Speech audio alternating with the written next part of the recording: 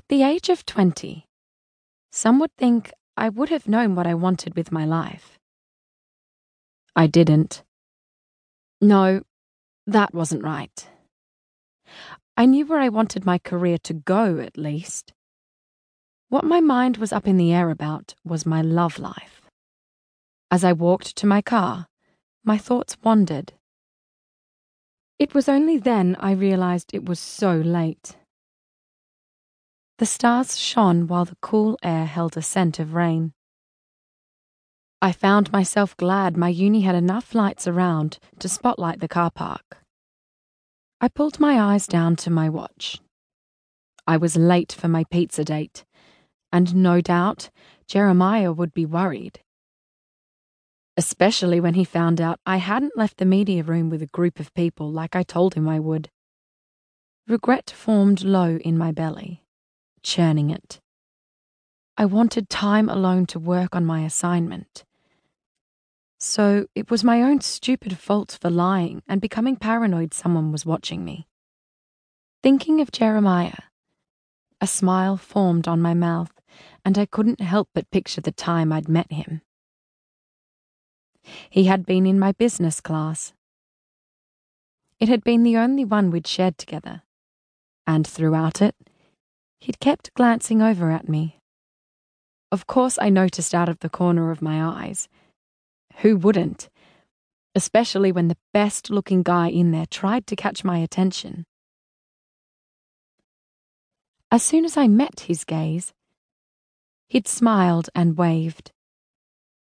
Then he'd actually blushed. I'd offered an attentive smile back and gazed back down to my work. It was the next class where I'd found the, usually free, seat next to me occupied by Jeremiah. My heart had skipped a beat and my stomach had started playing havoc, as if there was a stampede of tiny bulls running wild in there. As soon as I'd sat, he'd turned to me and introduced himself.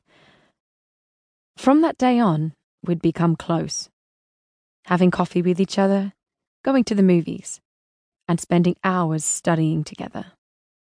This was despite Jeremiah being a part of the Venom MC, a club that brought my family's MC club, the Hawks, nothing but trouble. I'd discovered about his membership 2 years earlier, but that hadn't stopped us forming a relationship.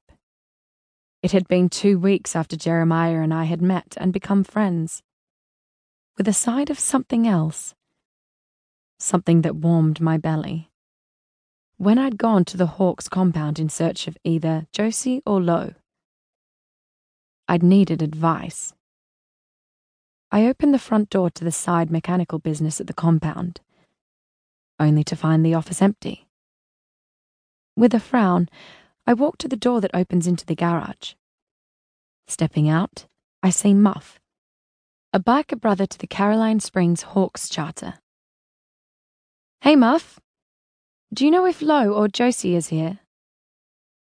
"Nah, babe. I think Josie is at uni, and Lo's out with Dive somewhere." Nari is bit out behind me. Straight away, I know who it is.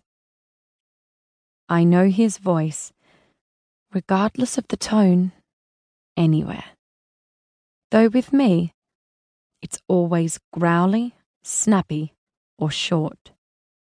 Turning, I face Saxon.